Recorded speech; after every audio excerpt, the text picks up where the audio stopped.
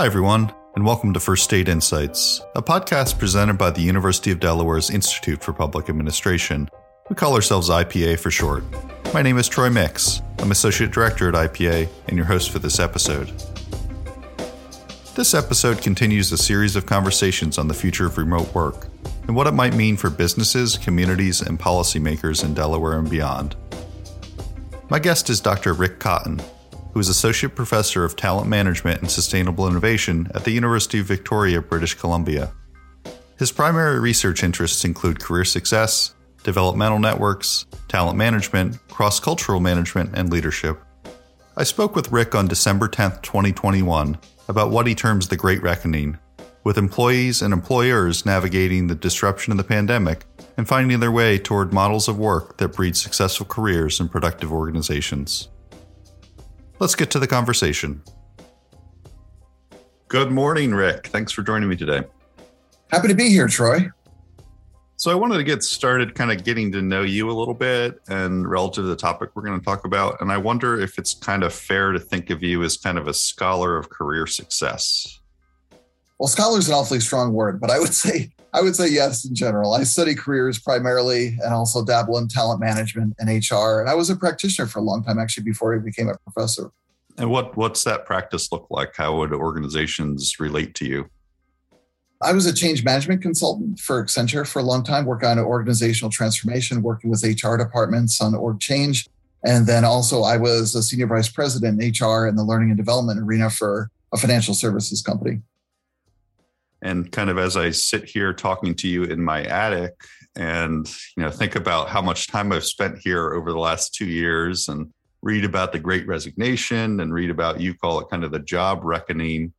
How do you think about this, both kind of with your scholar hat on and in the practice, like working with organizations? What's your map for thinking through Great Resignation, however you want to label it? We start with the big picture. I would say, first of all, a scholar pandemics I spoke to, he said, after any pandemic, 80% of life is going to be roughly the same and about 20% will be changed. The big issue is which 20%? So the challenge here is a lot of this I've used really affecting work very directly, the labor force for employers, workers, et cetera. So there's a lot going on. In terms of navigating the Great Reckoning, I think there are two different angles, and I like to take both because as a career scholar, you focus on individuals, organizations, whole societies as well. So all different angles. But I would say from the worker standpoint is really where it originated, the Great Reckoning, and the idea that your focus on the pandemic has exacerbated some trends. It's made you think about your life, particularly work-life balance, what's meaningful to you, and what you'd like to do with the rest of your career, if you will.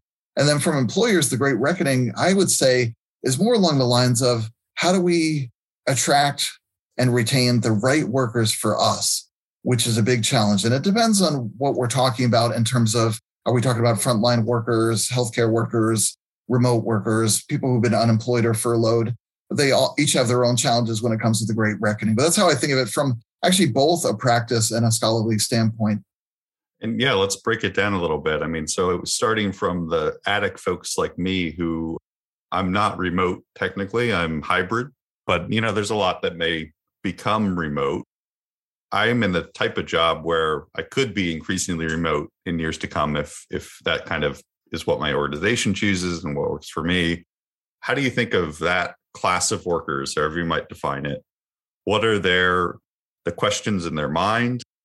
And then what are organizations doing to figure out what's going to work for that type of worker moving forward?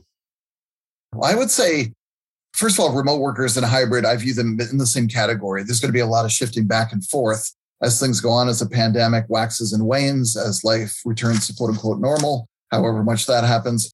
But I would say in terms of main challenges that those workers face, it really is the disruption. Disruption is a key word of our time in terms of how much time should I be spending at work if I have a choice? How much time should I be spending at home? What's the right mix of doing that for work-life balance? And actually, we've done some research that focuses on really across 30 countries, 7 different career success measures that matter across all countries, including blue and white collar workers.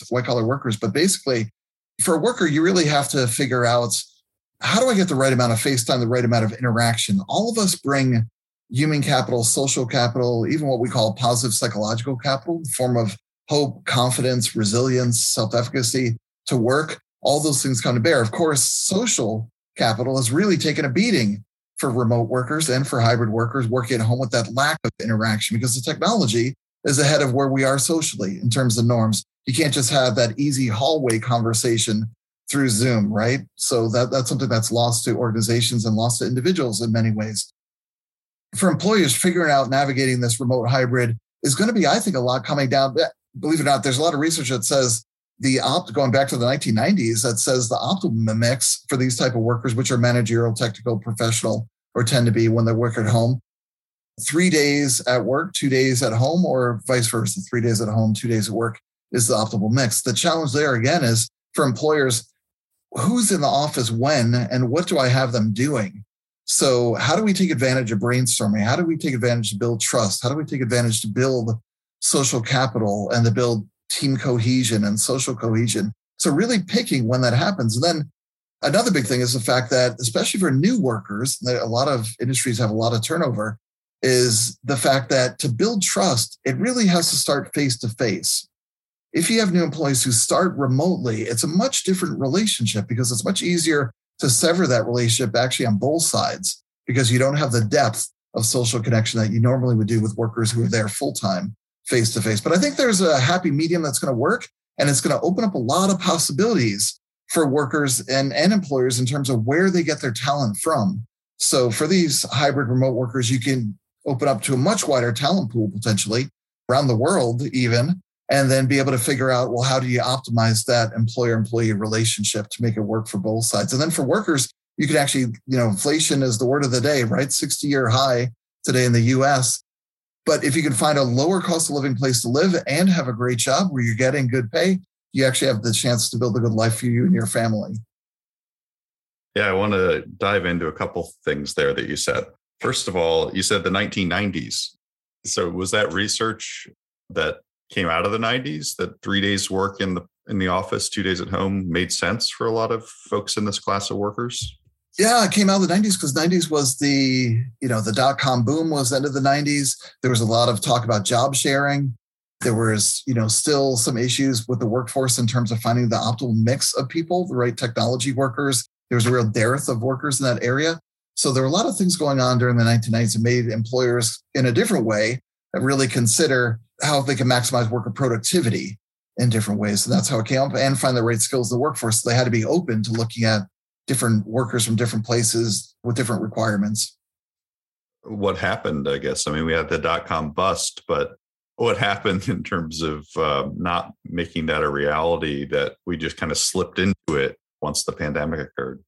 Exactly. Inertia is a very powerful thing, And FaceTime is very strong and very important to organizations. So those organizations, many of whom, it's almost like offshoring or outsourcing in some ways. You try it, you do it in some organizations, and brought those functions back in again because they found it didn't work for them from a trust, from an oversight, from a relationship standpoint. So that's really what it was, is employers tried it, they dabbled with it, and many of them didn't find the benefit to them.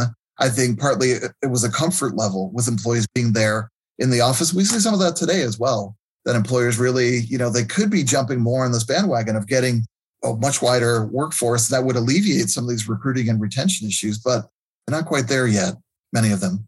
And I'm struggling not to ask you for consulting advice for the organization I work for, Rick. So apologize if I dabble in that a little bit here. But, we're back into okay, we're going to mix people working from home, working in the office.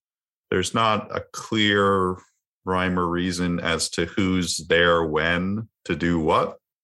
We've onboarded one new employee who is in person with their close teammates more often, kind of intentionally, and we're about to onboard another. So we feel like we have learned some of the things that you said, that's valuable to do some of those things in person, build trust. But we're still a long way from figuring out what that right mix is, who's there when, et cetera, and what we do. Do you have suggestions on where to look, how to figure it out? I know that might be organization to organization, but how are people grappling with this, or how should they grapple with it? Well, first of all, you're not alone by any means. All organizations of different sizes, different industries, different occupations are all struggling with this idea. I would say fundamentally look at what you do and what is really the value of getting people together. So when do you need to have people in the same room at the same time? Not every meeting is the same. Not every meeting requires brainstorming, collaboration, true agreement on key decisions, things like that. Sometimes they're more checkup meetings, things like that. So some of those things you can do over Zoom, but I'd really think about as an organization, when is it most important? When do you have the biggest, bang for the buck, if you will, of getting people together in the room? And then there's a lot of ancillary benefits, as I mentioned, in terms of trust, relationship building, social cohesion. Think about when that's necessary. And I think you're ahead of the game by doing your onboarding in person and setting up that initial time where the person really gets to know the organization. Here at the university, we see a huge difference in terms of teaching in person versus remotely. And there's, as we know from remote work, humans are social beings. So mental health challenges exploded during the pandemic. And a lot of that has to do with the fact that people aren't connected. They feel disconnected. They don't feel the support. They're not sure if they're part of something bigger than themselves. So I think it comes down to what I'd say fundamentally, think about what your organization does, when you need to bring people together, and then trying to make that happen. That's going to involve some negotiation in terms of, like you said, well, not everybody's in at the same time, or we don't know who's in when, right? So there's going to have to be a little bit more closer discussion and decision-making around when is the optimal time to bring people together, and when is it okay for them, frankly, to work remotely. And I think you will find a sweet spot where you can look at that work and figure out what can be done remotely, and that'll be good for workers, the work-life balance, what can be done together, and that'll be good for both the workers and the organization. And, you've called it kind of the Great Reckoning. I said the Great Resignation. Mm-hmm. Organizations, I think, are beginning to realize that people are becoming curious about other opportunities, so much so that they might resign even before they have another position. And I guess what are the tools that employers might consider kind of empowering their folks to consider those options, even though that's a scary thing for a lot of organizations? Well, I would say first and foremost, as an organization, you spend 75 to 150% of a person's annual pay to refill that position. So if you lose a person, you actually have you have disruption costs, customer relationships. You have a hiring panel, you have to go out and recruit, you have to interview people, you have to onboard people, et cetera. So the key thing I would say for employers is, rather than helping people to explore opportunities, focus on keeping the people you work so hard to get in the organization to start with. So focus on retention. And the key word there is really focus on communication. And there's a great tool. There are lots of tools here that I can offer up. One of them is what's called the stay interview. So stay interview, as opposed to an exit interview, you do actually, it's too late. The employee is leaving or they've left basically. And you follow up and you try to get some insights. And by and large, people don't want to burn bridges. So they're not particularly honest in exit interviews. But a stay interview involves saying, who's most important to me to keep in this organization, from a job performance, from a customer interaction, even from an energy standpoint, in terms of who really attracts energy, who really inspires people. Who do you want to hold on to? And then for those employees, have the manager go to them and say simply, be observant and say, I'm noticing you don't seem as engaged as you were. These are good signs that someone might be thinking of leaving. You don't seem as engaged. You don't seem as vocal in meetings. Tell me about that. What's going on for you? And ask them, are you as excited to be here as you were when you first joined the organization? And these are open-ended questions. That's important. Let the employee respond, see where they are, and then be willing to say and do, as a manager, what can I do to help? The old saw that people join organizations and people leave managers is still generally true, but during the pandemic, it's more people are leaving organizations and sometimes leaving occupations as well. But having a strong relationship and strong communication where you know where your employees are and you're getting feedback from them and you're making adjustments is really important. And it's not all on the employer. Have you heard of the idea of job crafting? So we all have our job description, right? It's a pretty standard set of things that we do, but there's a lot of fiddling around the edges that both sides can do, managers and workers, to make things better. So job crafting, there are multiple different types of it, but basically as a worker saying, what do I want to learn? That's developmental crafting. What relationships do I want to have more of? Who are people I enjoy working with? Can I do more of that? What are tasks that I enjoy doing more than others? Can I do more of those tasks versus others? So these are just some examples. Environmental crafting, where do I work best? Maybe part of my job involves writing. So working at home where it's quiet, that's great. That's perfect for me. When I want to meet and socialize with people, when's the best time to do that? So that's environmental crafting. The other crafting is really more of a cognitive crafting, reframing what the worker does, because it's easy to lose track. Many workers were out of sight, out of mind, and are during the pandemic. So reframing, why is this job important? Why does it matter? What are we really doing here as an organization is important. So crafting is something that actually employees can initiate and say, I'd like to do more of this. You get more out of me if I could do this. Here are the things I want to learn, and then work with the employer. And of course, you can't have people just doing whatever they want all the time, but you can direct that in line with your strategy, in line with what your organization is trying to do from a goal standpoint to make that work. So those are a couple tools that are really useful to keeping people around. So that's the first step. In terms of workers looking for jobs, I would say it's more of an individual venture. As an employer, you want to hold on to good employees, right? So we don't want those to go. If it's an employee that's not particularly valuable to you, then you might be okay with them exploring options. For employees, I would say there's a great concept in Japanese. It's called ikigai. And what it basically says is for workers, look for the intersection of what you're great at, what you love to do, what you can get paid an adequate wage for, and what the world, or at least some customers, need. And oftentimes, if we think about the jobs we've had, they don't often meet all four. So let's say we're doing something we love the arts, we love music, but we're not getting paid an adequate wage. So then we have to wait tables or do something else to supplement that income. So really think about the intersection of those four things. And that really is a sweet spot for workers. So as you consider employment options, I think that's a really great way to go. Think about what you're missing. Think about skills that you want to do more of, things that you love, things that you're great at. Because this age of really, some people call it the fourth industrial revolution, is really about maximizing what technology does well and what people do well. And that involves all of us understanding our strengths and taking advantage of our passions.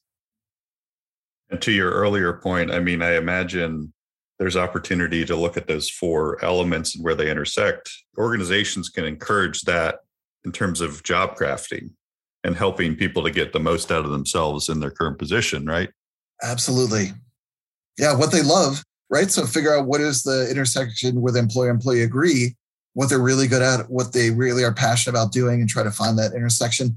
And then in terms of pay, that there can be modifications to total rewards to figure out how people get adequate pay, get more pay, maybe a higher percent of at-risk pay through bonuses or even non-financial rewards to supplement what they're getting financially.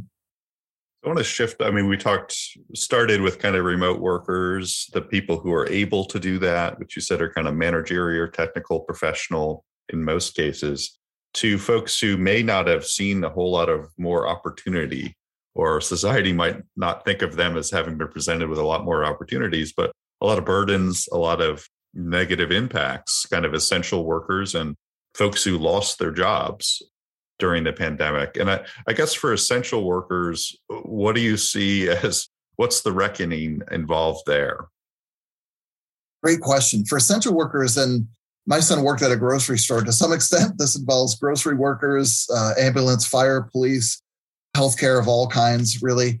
They really had to consider their jobs. My wife works in healthcare, so a lot of people got reassigned. If you were doing voluntary surgeries, you got, redeployed to giving vaccines or doing testing or doing contact tracing. So I think for people in frontline positions, you really have to think the cost benefit of that position. How likely is it that this is going to be a long-term condition with COVID? Some people say COVID is a bump in the road. Other people say COVID is the road, right? So we have to figure out what is it going to look like longer term. But for healthcare workers, frontline workers of all kinds, really thinking of the cost benefit in terms of what you're getting out of the job, and it might actually, enhance your passion even more dealing with these types of difficult crisis situations, recognizing the value that you really add. For other people, they're more scared. It's more difficult. People don't want to argue with individuals about vaccine passports, about wearing their mask in the store, or dealing with plexiglass. Some frontline workers really love customer interaction.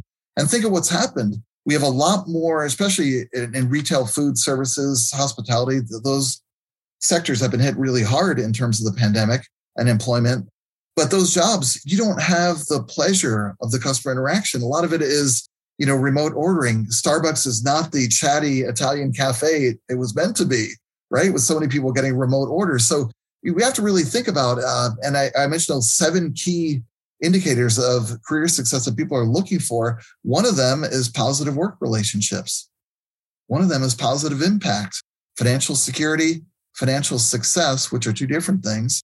Entrepreneurship, believe it or not, so the ability to be creative, to come up with new ideas, whether it's intrapreneurship or entrepreneurship, learning and development, and work-life balance.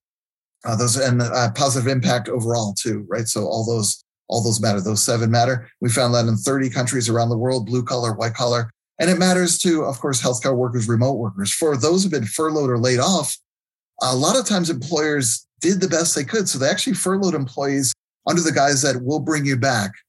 But a lot of times it was out of sight and out of mind. So we had people who didn't feel part of the organization, weren't sure when they would come back, weren't getting a lot of communication or training from their employer. So they weren't sure exactly what would happen. And they started to look at other opportunities, started to consider other options. So I think in some cases, employers had the best of intentions, but for workers, they weren't feeling the love in a lot of ways and then started to consider other things. And those who are underemployed or unemployed, I'm hoping that as a result of the pandemic dealing with recruitment and retention issues, that we actually open up ourselves to broader recruiting profiles.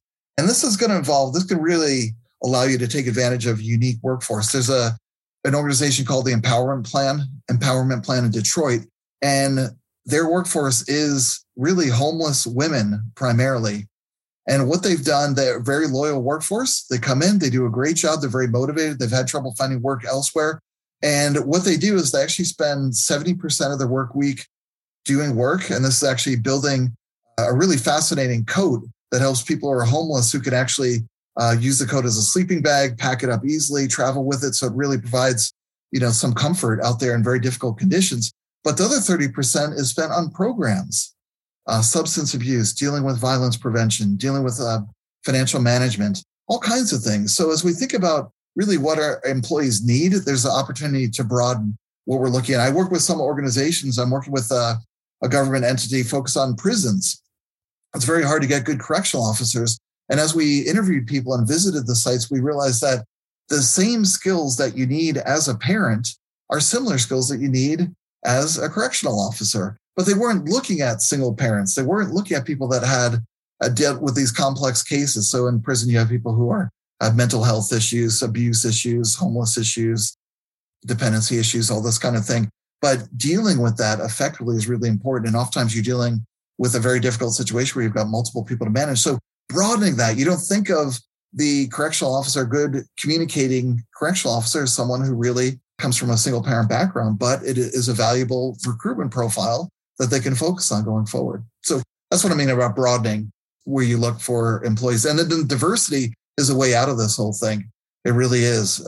Opening yourselves up to more diverse workforce, diversity, equity, inclusion are all the rage these days and very important. So opening yourself up to people who have a broader set of skills, maybe a different background than you normally hire from, but you could get a big benefit, especially everybody's fighting for these workers, right? Unemployment rate is low. It's so many businesses with signs in their windows wanting to hire people. So you're going to have to come up with total rewards that attract people and an organizational opportunity that really keeps people.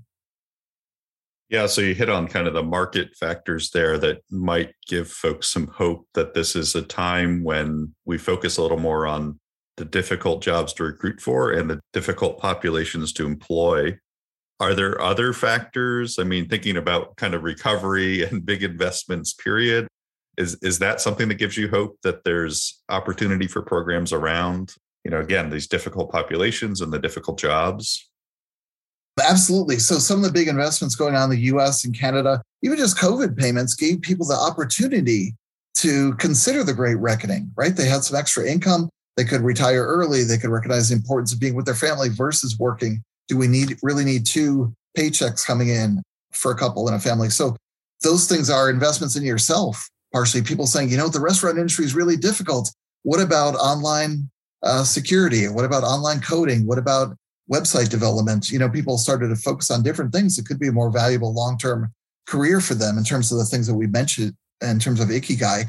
But in terms of investments on the broad public level, I think it's really thinking about what are the jobs of the future and what are the jobs of now. where we need investment, right? There's no doubt that we need to do something. I don't mean to get political. I think there's little doubt that there's a need to focus on climate change and what we could do, but things like alternative energy, getting into other sectors, everybody basically agrees those are key growth areas, and we could facilitate training. We could facilitate incentives for employers to move in that direction. That's just one example. As I said, with technology does great with repetitive work, with work that's fine-tuned, needs to be precision, needs to be the same every time. It's not good at curing cancer. It's not good at starting a new business. It's not good at creative opportunities. Those are things that people can pursue. So we really need to figure out, how do we get the most out of people? How do we help people to get the most out of themselves? And that involves, I think, targeted focus on technology to get away from these, boring, repetitive jobs, sometimes, repetitive stress jobs on people, and try to get them towards something that's more aligned with what people really do well. But some of the investments, I think, is helping people to understand what their strengths are and to understand how they can apply that to other jobs, industries, growth sectors going forward.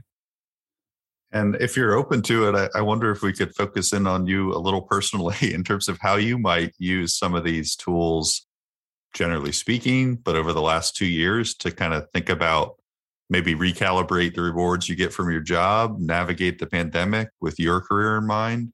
How do you put some of this in action in your own life, in your own career? That's a really great question. Wow. I would start by saying that as we think about the 7 areas of career success that I went over, they're not surprising in some ways, but the fact that everybody's dealing with all of them all the time, it's just the importance that varies depending on career stage, depending on life stage. I think that's important. So, for example, when I say the pandemic exacerbated some of these things, we were having lower workforce participation in the US and Canada before the pandemic. We were having people take longer to get through college during the pandemic. College loans costs, particularly in the US, were increasing during that time. So that actually shifted workers' mindsets to say financial security actually matters. So how many loans I have over how long a period, I'm going to factor that into my educational decision. I'm going to factor that into where I live and things like that. So these things mattered, and now we can look at them even more. In terms of my own life, it made me think about, at the age that I am, thinking a little bit more about retirement. We're very fortunate in Canada that we have a pretty strong pension system. I do have a pension plan here, but think about supplementary income when it gets to retirement.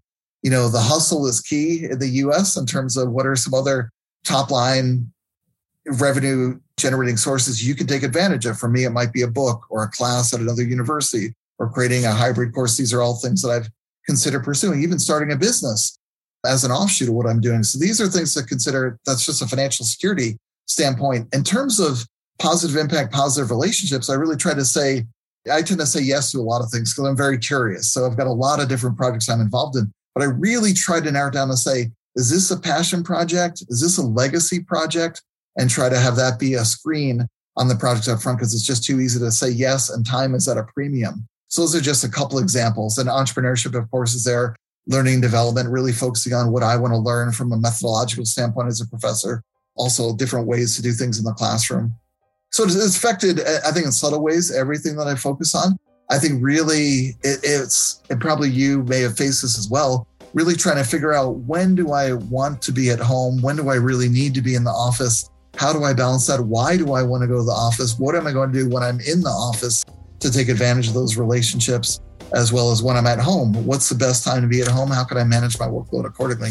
Being a professor, we're lucky because we have a lot of autonomy. So that creates a lot of opportunity. But I think a lot of workers, considering these different factors is important, and then figuring out how you can make even slight adjustments can make a big difference in terms of your overall mental health and work-life balance, productivity, et cetera.